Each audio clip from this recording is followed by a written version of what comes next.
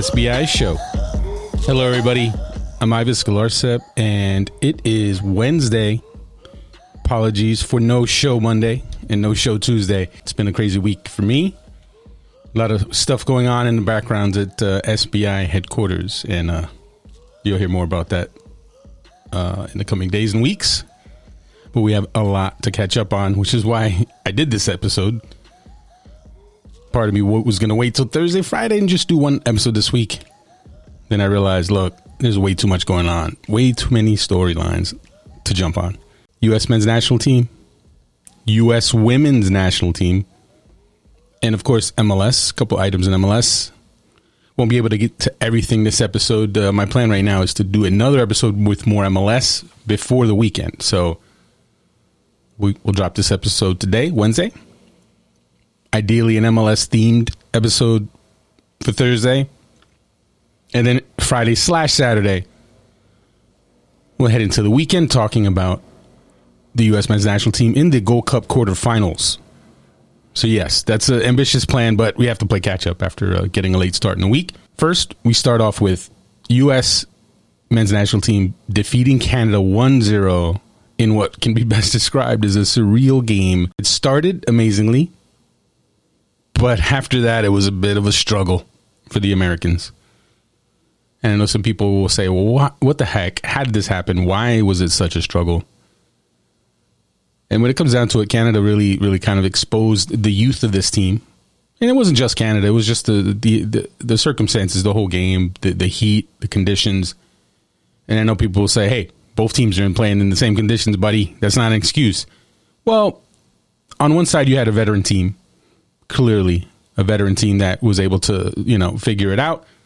On the other side, you had a young team that started amazingly and then didn't really understand how to manage a game like that, especially with a lead, especially, you get that early lead. Early leads are great, but early leads can also be challenging because it leaves one team chasing and one team really forcing the issue because they have to out of desperation. And on the other side, you have a team that has a lead and is kind of protecting the lead. We saw it in the Euros, in the Euro final, European final, championship final with England and Italy. England scores second-minute goal. And what happens? Things get tight for England. You would have thought, oh, wait, they're going to blow it up. They're going 4-0, 5-0. No, it didn't work out that way. Italy eventually settled down, tied the game, and they won it in the shootout. As far as the U.S. goes, 20 seconds in, Shaq Moore scores. Great goal, by the way. No fluke. No goalkeeper blunder.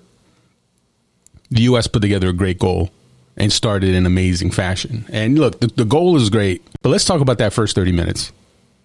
Some of the best soccer you've seen under Greg Berhalter from the U.S. men. They dominated that first 25 to 30 minutes. But then you had a water break. You had Canada make some adjustments to deal with what the U.S. was doing. And the game changed. And for some of these younger players, particularly, they weren't able to kind of adapt with that. They weren't able to cope with what was quickly becoming a more intense game. And credit to Canada. Canada's a good team. I've been saying it for I don't know how long. Canada's a good team. People need to respect Canada. And look, this wasn't even their full-strength team. As much as we all know this isn't anywhere near the full-strength U.S. team. Don't be fooled and think that this is Canada's best. Not only, obviously, Alphonso Davies, Jonathan David, their two best players not there. But John Herdman rested some starters to protect them in terms of cards, or try to protect them in terms of card accumulation to make sure that they would be available for the quarterfinals. And I alluded to that in the last episode. Had a feeling that was in the works, and that was what Herdman would do. No, and you can't really knock him. You can't really knock him for doing that. As much as it not ruined, but it goes away from the whole idea of, this great matchup, this rivalry, this is the only thing that matters in that moment. But no, the quarterfinals are more important, and they were more important, and Herdman treated it as such. So you had Mark Anthony Kaye on the bench, Jonathan Osorio on the bench, not in the starting lineups. But even with that, they had a veteran team, and they really tested the U.S. And as much as people hate that struggle and the struggle that this U.S. team went through, that's the kind of thing you want a young team to experience. That's what you want young players to experience, that struggle. that difficulty. It can't all be cake. It can't all be wine and cheese. It can't all be a party. It can't all be 6-0s and 6-1s. No. The games that help you grow are those tight games you win. And yes, sometimes those tight games you lose. And of course, those times when you get beat up, you learn from those much more than you learn from the 6-0s. And, when it comes down to it, some of the players, they weren't up to snuff. They didn't rise to the occasion, and they struggled. But then you also had some players who absolutely were outstanding, and you have to appreciate that. And right off the bat, first name, Miles Robinson, man of the match for me. And there was some players who you could say, they had better moments in the game, they had better stretches in the game, but in terms of 90 minutes and in terms of the importance to the result, Miles Robinson was, for me, just far and away the man of the match, because he put out so many fires when Canada was just pouring it on, when Canada was really knocking on the door and it looked like it was going to happen. They were going to find that equalizer. The Atlanta United defender was there every single time. It didn't matter if it was a powerful striker or a speedy winger. He was up to every challenge. So great for him. And obviously one of the storylines in coming into the Gold Cup was which center back would step up, which center back would throw his name into the full conversation for World Cup qualifying and potentially into the conversation of who starts next to John Brooks. But now there's some new questions about center back and about the system that Greg Berhalter will prefer, because we have a player who's kind of stepped forward and just really become his own kind of cheat code, and that's James Sands. And I absolutely wanted to talk about his performance, because anyone who listens to the show knows I've been on the James Sands bandwagon for I don't even know how long now. And seeing what the things that he's doing and has done, even for me, who's wanted to see him get this opportunity for so long, it is just, you have to clap your hands. You have to clap your hands and give him the credit, because he has the potential to let this U.S. team do so many different things. He is so versatile. His first 25 minutes against Canada, some of the absolute best, one of the best little 25-minute stretches you'll ever see from a defender. I mean, obviously he wasn't just a defender, and that's what made it so amazing. He was basically a libero. I mean, it was like shades of Franz Beckenbauer in dropping back deep to protect defensively, center back, and when the U.S. had the ball, slide right into midfield and distribute and play that distributor role, allow Gianluca Busio to push forward. It went amazingly. But of course, it was hot, and James Sands was doing a lot of running, because he's basically playing he's playing two positions at that point. And he's in two different areas of the field, and that to do that requires a lot of running. That requires even more running than normal, because you have to get from one spot to the other. And he did that. But it eventually wore him down, and he admitted as much on Tuesday. He spoke to the media, and Sands basically admitted, look, I got tired. And once James Sands got tired, and look, it wasn't just him. Some of the other players, you could tell that they faded. But James Sands, once he fatigued, it changed things for the U.S. because he was doing so much to allow them to dominate because of all the work that he was putting in. Once he wasn't able to do that, it was a whole nother ballgame. And some other players did not step up. And we obviously have to talk about the players who struggled, the players who, they didn't have the games that you would like to have seen them have. And two of those players, Daryl Dike and Gianluca Busio. And first with Busio, let's be clear. Gianluca Busio is extremely talented, bright future. But he struggled in this game, particularly after that first 25 minutes. So in terms of overall performance, it was not a good performance from him. Does that mean he doesn't get any more chances? Does that mean he's done? Does that mean, does the air come out of the balloon? No, not by any means. And that's what people need to realize and remember. One bad game doesn't mean throw this kid out. Never going to happen. Never going to do it. And I know not many people are doing that with Busio, but I just mean in general. Obviously, in some instances, when there's a player who's a surprising inclusion and then they show that they're not really to the level, that's something else, right? But when in terms of, younger prospects who have shown their quality, or veteran players who have performed, but just because, they're not the flavor of the month anymore, people want to get rid of them. These players can still contribute. And a performance that comes to mind for me was Landon Donovan. I'm taking you back a bit. Landon Donovan World Cup qualifying, 2001. I believe it was his first World Cup qualifier against Honduras at RFK. He struggled. And there was a lot of hype leading up into that game. And he had a bad game. And guess what, folks? He did all right for himself after that. He had a pretty good national team career after that forgettable performance in World Cup qualifying against Honduras. So just that goes back to say, look, with Busio, not his greatest day. And he's going to learn from that. He's going to learn from the challenges that game presented. And he's going to learn about how you manage that kind of game. And he'll be okay. But if anything, it tells you, listen, he's not as close as you might have thought in terms of, oh, he's ready to start. He's ready to knock on the door for the first team. He's ready to, play the six if Tyler Adams isn't available. He's the next guy up. And you know what? Maybe not yet. Maybe not yet. As far as Daryl Dike goes, you know what? Obviously, strikers rely on service. And the U.S. midfield did not, after the first 20 seconds, did not deliver a ton of service. The U.S. men had no shots on goal after the goal. So for 89 minutes and 40 seconds, no shots on goal. And some of that, obviously, you have to put on the midfield and the lack of service, but you also can look to what DK did and what he didn't do. And some of the flaws that he showed in his game. His touch wasn't so great. And one of the main things I definitely wanted to, what stood out to me is this. Look, we've seen DK be outstanding and bully teams and just overpower teams. He wasn't overpowering Canada.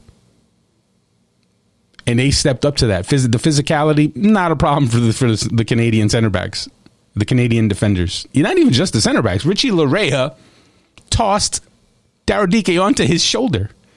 Or obviously, all right, that's a little exaggeration. I think he hit him in the face, and then Dike goes flying, and that's when he hurt his shoulder. And now that's a question mark if he's even going to continue in the tournament.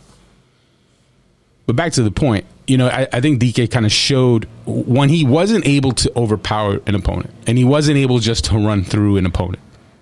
He struggled. And there were flashes there. There were moments there where he came close to breaking through. He came close to getting in behind. Canadian defender stepped up. Kamal Miller, I saw there was one sequence when Kamal Miller, again, DK's former teammate, I believe, at Orlando, he was there. He raced down and he closed him down and shut him down. And there were some of those moments where you just saw Canadian defenders present a tougher challenge. And DK couldn't just overpower them. So now the question becomes, do you write that off? And do you still start him in the quarterfinals? Or do you look at it and you look at Gyasi Zardes, Gyasi Zardes didn't have a great game either. But for me, Gyasi Zardes showed more than DK. He showed his experience from the standpoint of he was better, clearly better at moving into good spaces and combining with teammates. And he actually, dare I say it, he actually showed a better touch. He actually showed a better distribution, ball handling. And I know that's always been the knock on Gyasi Zardes, his touch being just, you have highlight reels of his poor touches. And it's kind of become this running joke. But hey, he showed some good touches in this game. And he showed me some of the veteran savvy. He has this experience. He's played in these games. So the game was not too big for him. And not to say the game was too big for DK specifically, but if you ask me if I didn't know if you didn't know anything about either of these guys, you didn't know their backgrounds, you didn't know what their experiences are, what their recent form is, and you just watch them play in this game against Canada, I don't know how you would look at it and say, oh yeah, I'm starting DK over Zardes if I have to choose. I'm sorry, I'm starting Zardes based off that. But then when you actually take in the context and you actually take in the information that's available and the experience edge, you go Zardes. And I know a lot of people aren't going to be happy about that, but I think that's what's going to happen. I think that's what ultimately Greg Berhalter is going to do against Jamaica, who the U.S. is going to play. We'll get to that a little bit later. Another player we have to talk about is Donovan Pines. And first thing I'd like to say, and I said this in recent episodes, and I've said this about other players, if the player struggles that probably shouldn't be there or probably shouldn't play, I said this about Jonathan Lewis when Jonathan Lewis looked terrible in the first game against Haiti. Don't blame Jonathan Lewis because he's there. It's not his fault he was called in to a situation where he probably shouldn't be there. Same thing with Jackson Ewell. Donovan Pines gets thrown in because Walker Zimmerman gets hurt. Greg Berhalter has this very tough decision to make. Do I scrap my system, my 5-3-2, which was actually dominating at that point, first 15 minutes of the game? Do I scrap the entire system and bring in a Christian Roldan, switch to a 4-3-3? Or do I stick with my system that's working so well, bring in Donovan Pines, who I know is raw, who I know is a flawed defender and could be a liability, but I can hope that the rest of the team picks up the slack. And that was kind of the conundrum that Berhalter found himself in as Walker Zimmerman is getting treatment for the injury that ends up forcing him out. And that's, I believe it was like the 15th minute of the match. U.S. completely dominating the game. James Sands, full friends, Beckenbauer mode. And I think Berhalter's initial reaction was get rolled down in there, 4-3-3, play it safe, we got the lead, right? And then the more he thought about it, he's like, you know what? I got to play my system. I got to give this team a chance to play, to work it out. Let these guys, let these players that I've given this opportunity, let them work it out. I've trained this system. I gave them this system to play it well, and they're playing it well. Let's just roll with it. So he ends up putting Donovan Pines in. And in the first half, it wasn't such a bad idea just because Pines did okay for himself in the first half. He held up well. Even though you could kind of tell, you could kind of see the way he moves and say, he's a bit of a liability. He's not the quickest. His lateral movement isn't the best. He can get exposed. Second half comes and the mistakes start to happen. He gets exposed and everything kind of fell apart because the rest of the team was already fading. Busio was already fading. Sands was already fading. And Canada, and this needs to be said because it was after the game, Canada couldn't wait to talk about how they dominated the game. They deserved a win. They wanted to put it on the referees. And I'm sorry, folks, it was not a penalty. Richie Larea, Walker Zimmerman. Walker Zimmerman fouled Richie Larea in the penalty area. Yes, absolutely. But Richie Larea fouled Walker Zimmerman right before that. Grabbed him. It's clear as day on the replay. So it's not a penalty. It was a foul on Larea first. So let's get that one out of the way. And that's as close to a legitimate penalty claim that there was for Canada. So Canada let it go with the penalties. There was no penalty for you to deserve. But Canada did have some chances. Plenty of possession.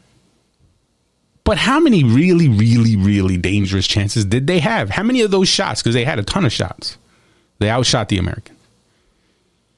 But how many of them really tested Matt Turner? Really tested him? So if anything, Canada, get off the high horse a little bit and accept the reality that you blew it. The U.S. was there for the beating. And Canada didn't step up with the quality in the attacking third to take advantage of that. And obviously there were some injuries. Ayo Akinola gets hurt. Apparently has an ACL injury. And now he's out for the year. And that's you feel bad for the kid. And I know some people might take some joy in that, in the irony of it, that the player who spurned the U.S. to play for Canada tears his ACL against the U.S. I take no joy in that. Look, at the end of the day, he's still a person, a human being, a young kid who made a decision that was completely understandable, by the way. He grew up in Canada. So I'm not going to hate on the kid. Some fans can do that. Fans, you can kind of resent the player for making a decision, but hey, I understand why he did it. But anyway, back to the point that Canada, they played well and they could have won, but it's on them that they didn't. It's on them that they didn't convert. So it was a little much for me after the game listening to the Canadians talk about what they yes, they played, and John Herdman, credit to John, the Canadian coach John Herdman, I'll give him the credit because he struck the right tone because he understood. Those are the kind of games Canada needs to start winning. And they have it on, and it's on them to do it. It's on Canada to be able to win that kind of tough and tight game.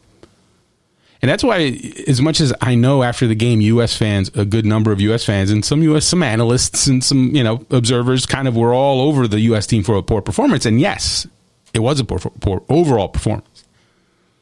But there's value in the struggle and coming out of a struggle with a win. There's value in holding on. There's a value in that experience of we did it, we held on, we won. And part of me thinks that's why I think in some instances Berhalter left some guys in longer than people would have liked. Because I think as a coach, he's someone who wants to let players solve their own problems and deal with adverse situations, because that's how you grow.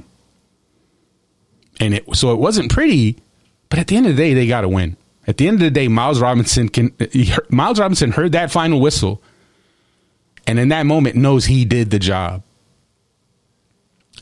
James Sands, the same situation. James Sands, who was struggling at the end, physically, like he looked like he might have to come out of the game because he was really it was hitting him physically. He held down 90 minutes, got to the final whistle, did the job.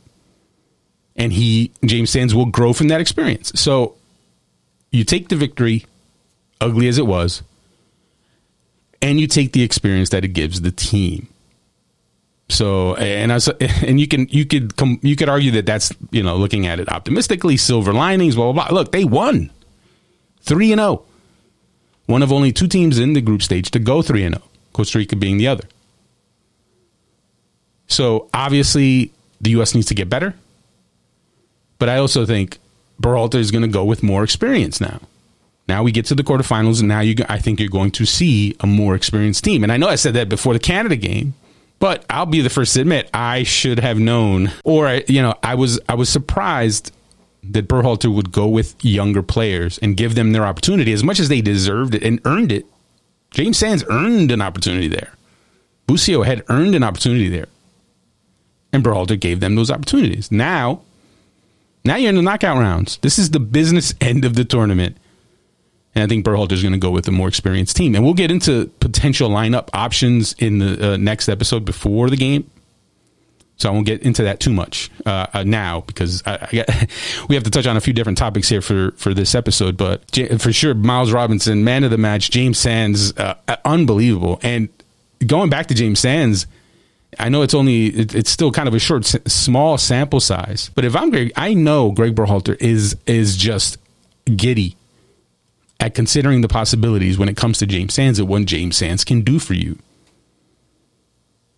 Because when you have a player like James Sands who can distribute and defend, slide into midfield, be in possession so comfortably, and also be a solid defender. I mean, he gives you that option, or he gives you the ability to play three center backs. I mean, it's one thing to have three center backs and they're all pretty good defenders. And I think Berhalter was already wanting to do that before Aaron Long's injury. Even before, obviously Aaron Long, before he was injured, was a starting center back. And if Berhalter was going to play three center backs, he would be one of them. It was going to be Brooks, Aaron Long, and then whoever wins out between the Chris Richards and Mark McKenzie's, Matt Miazga's, and those.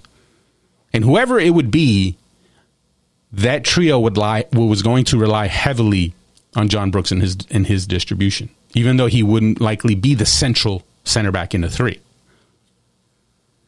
Now with James Sands, he is if you were a coach and you could kind of draw up the ideal in terms from a technical profile, the middle center back in the three, James Sands would be that player.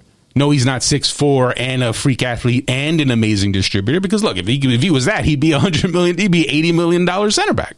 So let's be clear. But he gives you the ability to comfortably play with three center backs, because he can distribute like very few can, and he can slide comfortably in the midfield like no one can. I can't think of like right off the top of my head. I can't think of another center back who can do that right now.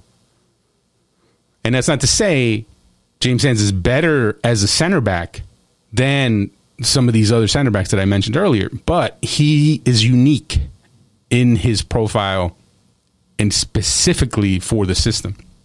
So he makes the system more realistic, something that Berhalter could absolutely use. It's going to be up to James Sands now to continue to show that he is good enough a defender if you're forced to play with four across the back. If you're forced to play, you don't have the three center backs to play three. And that's what's going to happen now. Walker Zimmerman is out. And that's really going to force Greg Berhalter's hand, because now the question is, do you stick with the 5-3-2 but have to play a Donovan Pines or Henry Kessler, who is now joining the team for camp and hasn't officially been added? Or do you shift to a 4-3-3, play Robinson and Sands in the middle, put the 5-3-2 on the shelf just because you have to? And I think that's what's going to happen. I think we're going to see 4-3-3 the rest of the way. At least in terms of starting setups, starting systems, I think that's what you're going to see. You could see the 5-3-2 at certain moments potentially, but it's tough now. Zimmerman's out. He's done for the tournament. Hamstring injury changes everything. So we'll see. But I tell you what, James Sands, I can't talk enough about how good he looks and how poised he is, and how just listening to him talk to the media on Tuesday. I mean, he's grown up so much, and he's just sharp. He's so sharp. And obviously, covering him here in New York, and he could very easily right now be calling people out for the fact that he hadn't gotten a call up sooner. And now there's become this whole narrative that it was always injury related. That's not true. There were absolutely moments in his development in the recent years where he was completely healthy and did not get a call. So let's not rewrite the people. I don't know. There's become this thing where people really try to rewrite history. It was not injuries every single moment, every single instance where James Sands was not called into a youth national team in the last 3 years. It was not injury related, folks. Absolutely not. There were moments he could have been called in, should have been called in, wasn't called in. And you know what? Maybe that's motivation now for him.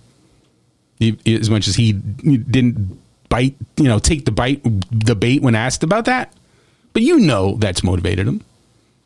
I'm going to get my opportunity eventually, and I'm going to show them what I can do. And this is what he's done. He's shown what he can do, and it's great. It's one of the bright spots of this tournament.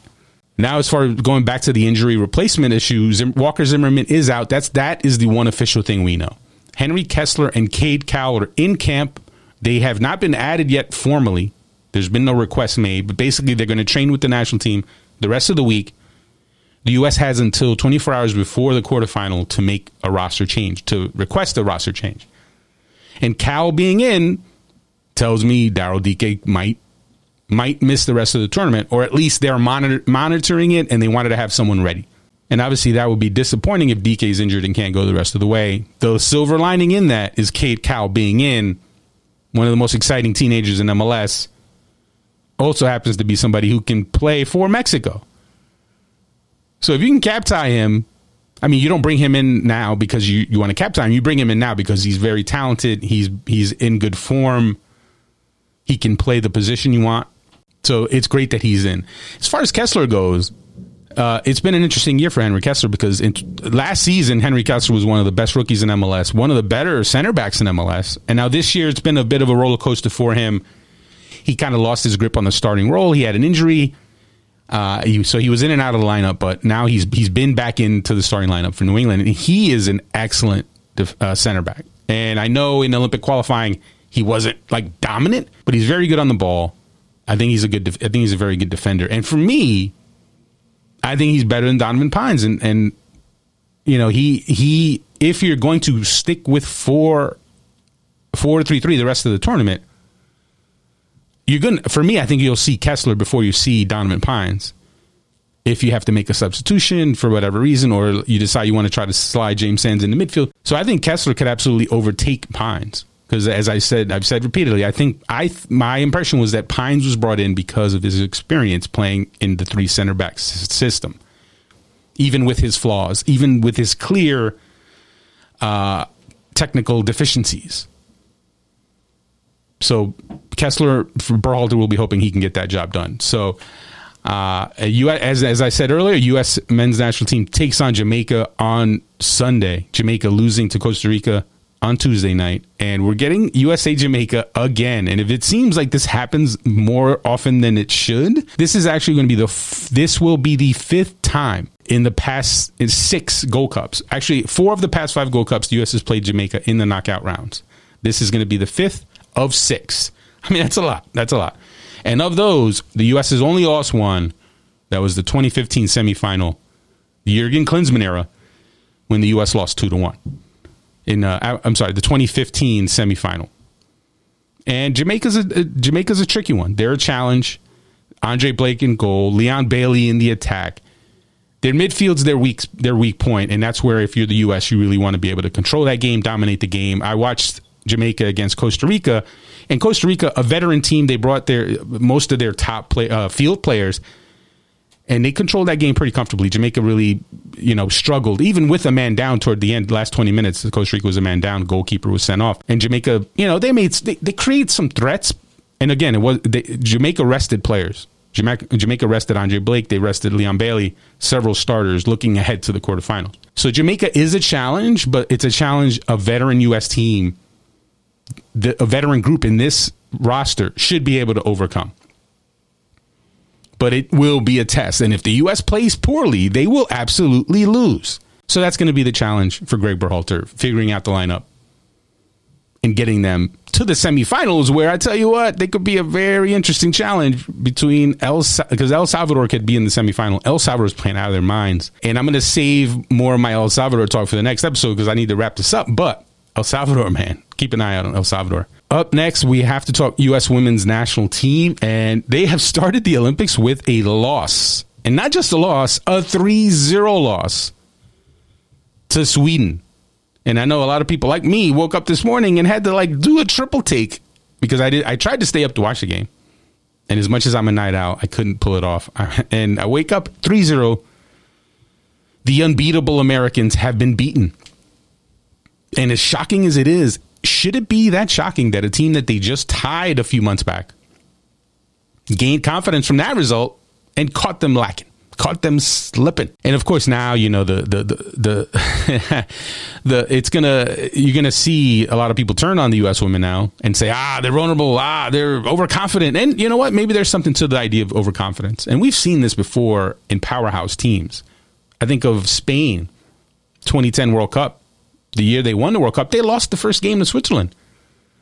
Shocker. Everyone was like, what? And guess what? They still went on to win the World Cup. And that's why I would tell people to be careful jumping on or dancing on the alleged grave of the U.S. women because they look bad and lost their first game. Because that could just turn around and wake the sleeping giant. And it could just be what the U.S. women need to wake them up. But what I would say is that one of the things this result should do is let people know and help people understand that the women's game is changing, and there is more of a balance. And with teams with men's teams in Europe putting more money in, you're seeing stronger opportunities, stronger teams, and more and more players developing, which leads to stronger national teams. And especially in Europe. So you're going to see European teams kind of start to close that gap. And I think now with this result, you're going to see some teams look at that and see it as blood in the water. If you're Great Britain right now, or if you're the Netherlands right now, heck, if you're Brazil right now, you're looking at that and you're saying, the U.S., there's a chink in that armor. They can be defeated. So they're gonna be coming for the U.S. now. They're going to be gunning for the U.S. in a whole different approach now, because now it's not the invincible Americans. Now it's a very good U.S. team, but maybe they're vulnerable. And to that, I would say, don't take it for granted that the U.S. women are all of a sudden beatable by everybody. And if you don't think they're going to rebound, I would be surprised if they don't turn it around now, get off the mat, and just really run through everybody. That's what could and should happen, but it's not going to be easy because there are some very good teams in this tournament, like the Dutch and like Great Britain. Now, before we wrap things up, last but not least, we got to get a little MLS in. I'll touch on more MLS the next episode, but we have to talk. Gabriel Heinze has been fired. Atlanta United fires Gabriel Heinze. And the stuff that's come out about the situation at Atlanta is unbelievable. Apparently, Gabriel Heinze was just making his team train all the time, ignoring rules, restrictions on how much you can make teams train. He was limiting water intake, stealing Peter Novak's whole flow. Things apparently just were very ugly there, and he just quickly was not. It was pretty clear he was not a good fit there. And I've been on record saying that I thought Gabriel Heinze would be a good fit. I thought he would be a successful manager. And early on, it looked like he was doing well. When you looked at the CONCACAF Champions League, it looked like things were going well. But clearly, things went south in a hurry. No pun intended. And, with the whole Joseph Martinez situation, with Heinze basically ostracizing him and not letting him train with the first team, things got ugly. And now Atlanta finds himself without a coach again. So that's 2 straight coaches now between Frank de Boer and Gabriel Heinze. Neither worked out. Atlanta's in a bit of a messy situation, which is obviously disappointing because Atlanta's one of the teams in MLS with the resources to have a juggernaut, to have an excellent team to watch, to pack that Mercedes-Benz Stadium. And obviously right now they're a bit of a mess. And their next hire, and I feel like this is a broken record, they got to get the next hire right, just like they needed to get the last hire right. I don't know who they're going to go with. And I think some people agree. I feel like it'd be great if they can find a good American coach to hire. But some of the better prospects that you would think, or that I would think of when you talk about like a Steve Cherundolo, obviously Carlos Bocanegra and Cherundolo have that experience, that history, their close friendship. But if you're Atlanta, are you going to hire someone with that little first team experience, first team head coaching experience? So I don't know which direction they're going to go. But you know what? Hopefully they can straighten it out and get Atlanta back to their winning ways, because it's better for the league when Atlanta is playing well, being entertaining like they were in their early years. And we'll sign off with Jozy Altidore returning from exile. Speaking of teams with coaches they had to get rid of, TFC brings Jozy Altidore back, and he responds with a winning goal in Toronto's first game in Toronto in more than a year. Hats off to Jozy Altidore. And TFC, let's not write off and forget about TFC, because they have way too much talent. And I think they're going to, depending on how it goes there with the coaching situation, they're going to be right there in the end. I think it was easy for people to write off Toronto because of their poor start. But some of that was injury related, and I think they're going to be okay now. So keep an eye out for Toronto FC. And I think that's going to wrap it up for this episode. My apologies that we weren't able to touch on everything else. And again, apologies for the episode not coming sooner in the week. We'll make it up in the next couple of days, hopefully rattling off episodes on Thursday and Friday. Stay tuned for that. I think we did touch on some of the main points that I wanted to get to, but that's all for now. Thank you for listening. I'm Ives Galarcep. This is the SBI Show.